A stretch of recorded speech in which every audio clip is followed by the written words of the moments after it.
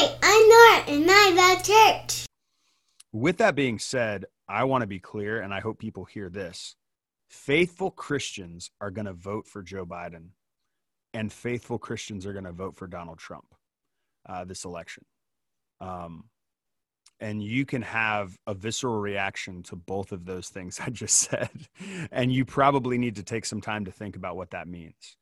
Now, that doesn't change the reality that maybe those people in their voting process and reasoning and values and principles for coming to the conclusion to support the candidate that they chose to support, that doesn't mean those are fair, accurate, or reflect the way of Jesus. Yeah, defund the church, rebuild the kingdom, ain't no doubt. Time to wake up because the church walls shouldn't be there to keep people out. Yeah, let's come together, ready for change. Now is the time. We are one unit that is under God. Let's put an end to the racial divide. I gotta scream it out louder. Let's rebuild the kingdom from the ground up, bringing unity in the community and keep the Holy Spirit all around us. Yeah, defund the church. Let's go. And welcome to an episode of Defund the Church. I'm Frank Turner here with Pastor Justin Douglas of the Belong Collective, and want to thank you for listening today. I want to encourage you to subscribe on iTunes, Stitcher, Podbean, and all other major podcast platforms. Before we get into tonight's topic, Pastor, just let the listeners know why they should be listening to Defund the Church every week. Yeah, well, Defund the Church, we started mainly about just saying defund the church and rebuild the kingdom, and talking about issues that maybe are taboo in the church or unapproachable in our conversations, and saying, hey, let's have those conversations, including the conversations that just say, hey, there's certain things that need to change. And if that, by using the language of defund the church, we're just saying this is really important, even to the point to where we would walk away, or maybe even consider saying, like, I'm not going to support this anymore. And so with that being the case, we want to talk about some of the injustices that have occurred in the church, and things like that. And even with our topic today, like topics that maybe are taboo and the church won't talk about, or that the church is like, this is too scary to talk about, so we don't want to talk about it. And ultimately, life as we know it, everything we go through is impacted by our faith in Jesus. We believe that. And so any conversation that we can have with our friends over coffee, or that's happening at the water cooler at work, should be something that we're not afraid to talk about as the church. And so we want to do that on this podcast and encourage churches to have difficult conversations and just seek Jesus and the Spirit in those conversations. So yeah, this is the place where we do that. Yeah. Amen. So tonight, the topic of voting and kingdom, or the kingdom and voting, however you want to phrase it, it's a very interesting subject. We're about 3 weeks out, I guess, from the election, maybe a little bit less. And obviously there's a lot of things going on. We're not going to get into some of the different things that have been happening, but just, it feels like, and you can touch on this, Pastor, it feels like we've never been more divided, not as just a nation, but as a church. And I feel like I've seen more videos and more posts of people saying, if you're a Christian, then you can't possibly vote for XYZ on both sides, right? Republican and Democrat. I've seen people say, hey, if you're a Christian, you can't vote for Trump. There's just no way. You just lost, you know? Or if if you're a Christian, there's no way you can vote for Biden and Harris. And so, a lot of times when we hear the I wouldn't say the rhetoric, but we hear the talk about when pastors try to get up and tell you how you should vote, it sounds kind of right-leaning, right? Like you should focus on the principles of what God thinks and things like that. And so I think there's a lot more nuance in that. But before I kind of share my opinion on that, I just want you to jump in and weigh in on kingdom and voting and how we should be approaching this as Christians in this election season. So we can take about as deep of a dive as we want on this one.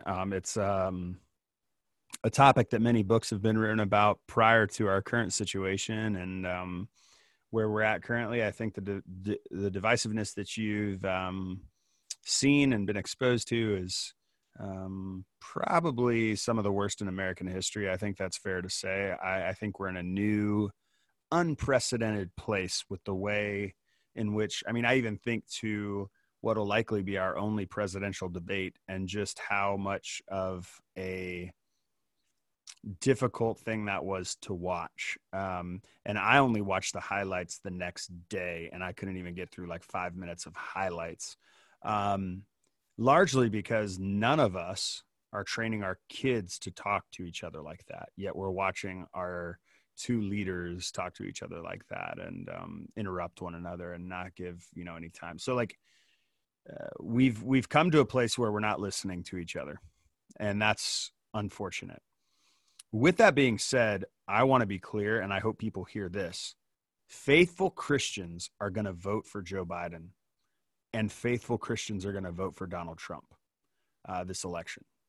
And you can have a visceral reaction to both of those things I just said, and you probably need to take some time to think about what that means.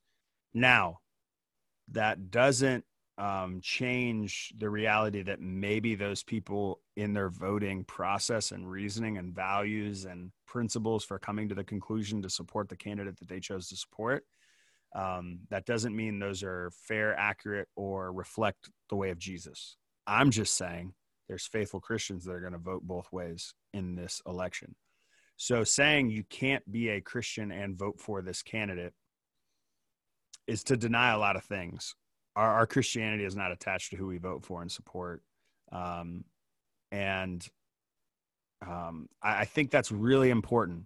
And again, that's really hard for some of us because we do see this election as an either or kind of situation, which obviously every election is an either or, but this particular one, there's so much on the line. So let me break that down a little bit, why I say that though. Going back to the first century, the time of Jesus, Jesus is incredibly political, like incredibly political. Like I would actually love for Jesus to come back to America right now because he would say things that would frustrate people on both sides, and he would be incredibly political. Jesus would talk about children in cages. I'm sorry, but he would. He would talk about families being separated. He would talk about every political issue under the sun because he did that in his time.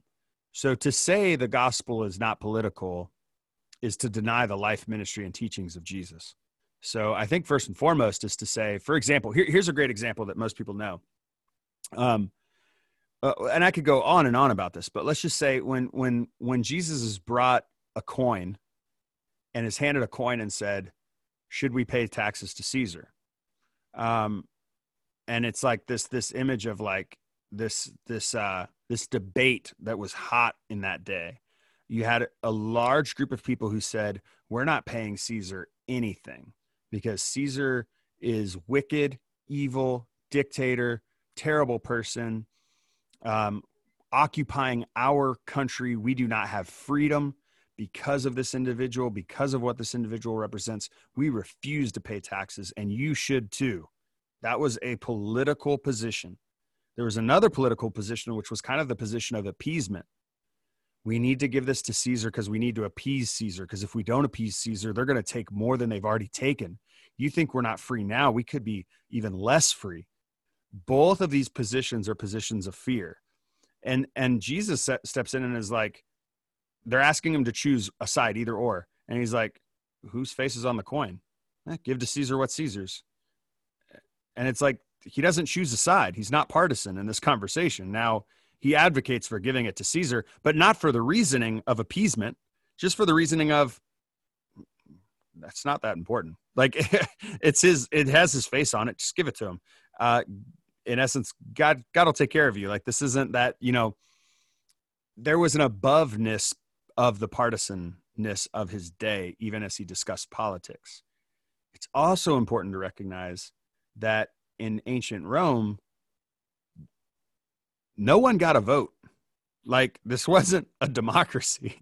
Really, really important to recognize that Caesar did not give you a vote in whether or not a particular policy went into effect. So Jesus is not preaching or teaching in a way that is encouraging you to advocate for a particular way of voting or supporting politicians. Instead, a way of living your life. The struggle and the rub becomes, what happens when Caesar gives you a vote? That's the world we live in. We live in a world where the empire that is not the kingdom, and it's really important to recognize America is not the kingdom. whatever New Jerusalem mentality you've been handed, as if we are some shining city on a hill, you need to consider undoing that theology, because Christ came for the world, not America, and we are not exceptional. And that might be hard to hear, but it's just the truth. At least theologically, we're not exceptional. I literally was on a text thread today with friends who were talking about all the different kind of Bibles that are marketed to suburban white people. And one of them is the Patriotic Bible. It's an actual thing that literally weaves in American exceptionalism into the Bible that you can study, at the same time as you're reading the Bible. So we have this in our history. And the reason it's important to recognize that that isn't the way we should understand God's call is because we are not supposed to advocate for America first. I'm sorry. It's just not. Kingdom first is what we're supposed to advocate for. So when we talk about voting in kingdom, any politician who's like America first, you might say, I agree with that policy. That makes sense. That's a common sense policy. But we need to be very cautious to be selfish in this and to be about our empire above all, because we are kingdom first. The kingdom of God first. This is what Jesus said over and over and over again. It is like this in the kingdom. And then he would teach a parable. He was constantly trying to bring his followers to a vision and an awareness of the kingdom of God in the here and now. What complicates it for us is we get much more of a say in the here and now. And in Jesus' time, they didn't get a say. Caesar did what Caesar did, and you just dealt with it. And you had to be persecuted, and you didn't get a say in freedom. You didn't get a say in that. We actually get a vote for different things and get to have a say, and that's actually good. I think that's there's tons of value in that. So I'm not saying I want to go back to ancient Rome. Don't hear me saying that. I guess I'm saying to say this is what Jesus would definitely advocate for. He would vote for this candidate. I think Jesus would come and be above the whole thing. He would definitely not be partisan on either side. There would be an aboveness. And so we should be thinking about that in our way of engaging politics and be very careful to become partisan. I think that's my initial thoughts. I got a little more, but I want to hear what you have to say, Frank, about voting and the kingdom and this intersection of us being kingdom people in a world where Caesar gives us a vote. That was some really, really good stuff. Before I even answer, I never considered we're in the empire getting a vote. That was a good revelatory thing. And I think that's one of the great things that we have here is a lot of times people come and have their opinion, but they're not listening. And I think, one of the most important things is, even doing this podcast for myself, it's like, I got to be able to learn, even in this time. So I just learned something, just perspective change, even in that. What I will say is, and kind of seconding some of the things you're saying, is we have got to remove ourselves from the divisiveness of if you label yourself, like sometimes people say, well, I'm a conservative, and that means a certain thing. And it's like, if I don't identify as conservative, it's like, but again, we're putting labels over the kingdom. We're saying, well, I'm this. It's like, no, you're kingdom, right? You can be kingdom liberal. You can be kingdom conservative. There are different ministries, right? We talked about this before about don't criticize the watering and the planting ministry. God grants the increase. There are people whose hearts are going to bleed for, as you said, children locked in cages. There are going to be people whose hearts bleed for children who are, aborted before, term, right? Mm-hmm. And I'm not even talking about any of the conspiracy, like, hey, full term abortion, crazy stuff like that. I'm talking about the literal, abortions that happen. Yeah. So I think it's okay to have a passion for these things. I guess, we need to realize that God is so much bigger than an election. And it's like, he can't lose. So it's like, we have got to get out of the mindset of a lot of us, and even myself, depending on how you feel, you might be like, oh my God, what is going on? There are people going to wake up on November the 4th, 2020, and think that the end times are coming. They're going to start reading the Bible saying, well, this is it, the dragon, all this and that. And I say that, how selfish, how small-minded are we that we think that trials in this country, which is still amazing when you think about the things that are happening in other countries, other parts of the world, that the election would now sway the end times, and it's almost as ignorant as when people would say the world's going to end when the ball drops in New York. I'm like, the world, it's been the new year for about 16 hours in other parts of the world. So this is going to wait till it gets to New York, and it's going to end there. A very ethnocentric mindset, a very myopic perspective that this country has. And so we have got to get out of that, right? And so it's not to say that you don't have somebody you want to vote for, and not to say you don't have, certain issues you look at. I think that's very important. I think it's very important to understand the history of the country and be an informed voter, right? Based on what you understand, what's best for you in the platform. And I also think that you have to understand that people are not going to see the world the way you do. And nobody has the right line on truth except for Jesus. So until he makes everything right and everything new, we are not going to agree on everything. We have got to find a way to love those who have different opinions than us. I mean, this idea of unfriending and blocking people, you need to stop. If you're doing that, I would encourage you to just sign off social media, deactivate your account until you can get control of yourself. You have got to be better. And not because you agree and not because but because we have to be an example. We have to show the fruits of the Spirit, and giving up on people and saying, well, we cannot value our opinions over what God is trying to do in this season. And God is trying to do something way beyond the 2020 election. The 2020 election is not a referendum on God. It might be a referendum on where we are in America and COVID, but God is beyond. We're in a linear time. We're in a temporal existence. God is eternal.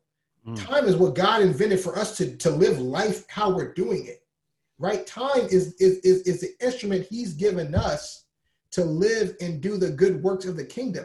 He doesn't exist in this. He doesn't have any concern over this election, not in a sense that he's not in control and sovereign over everything.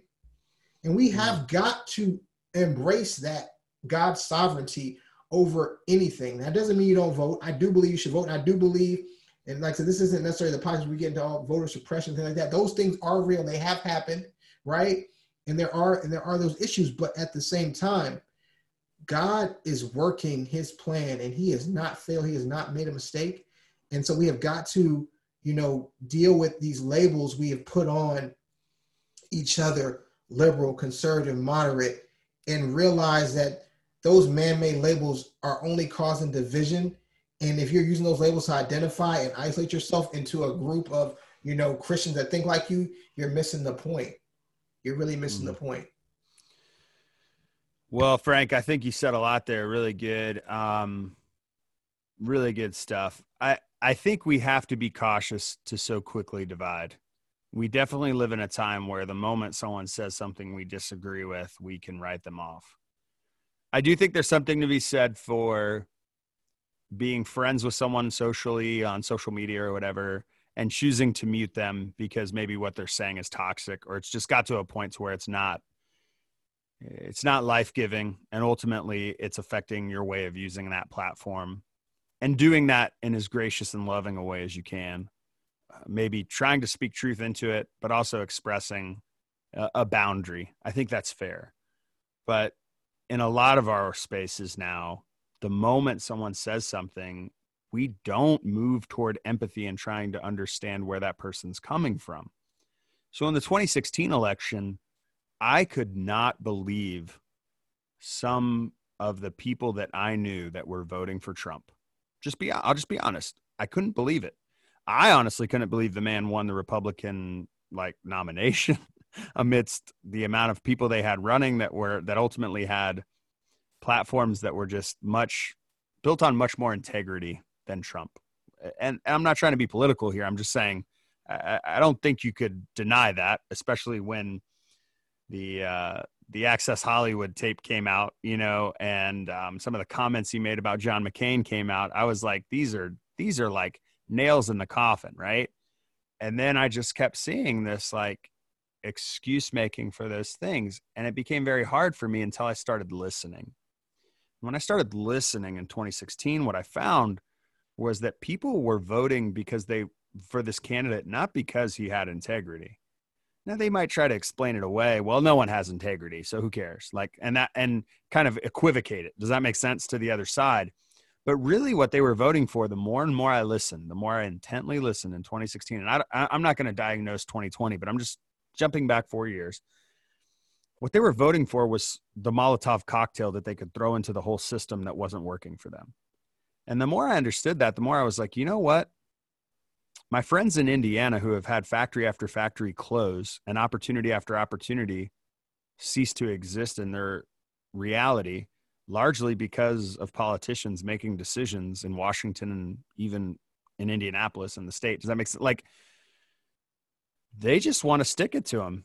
And this guy represents an opportunity to just throw a wrench in the works. Like, let's do it. Like, you know, there's a certain part of me that's like, I understand that.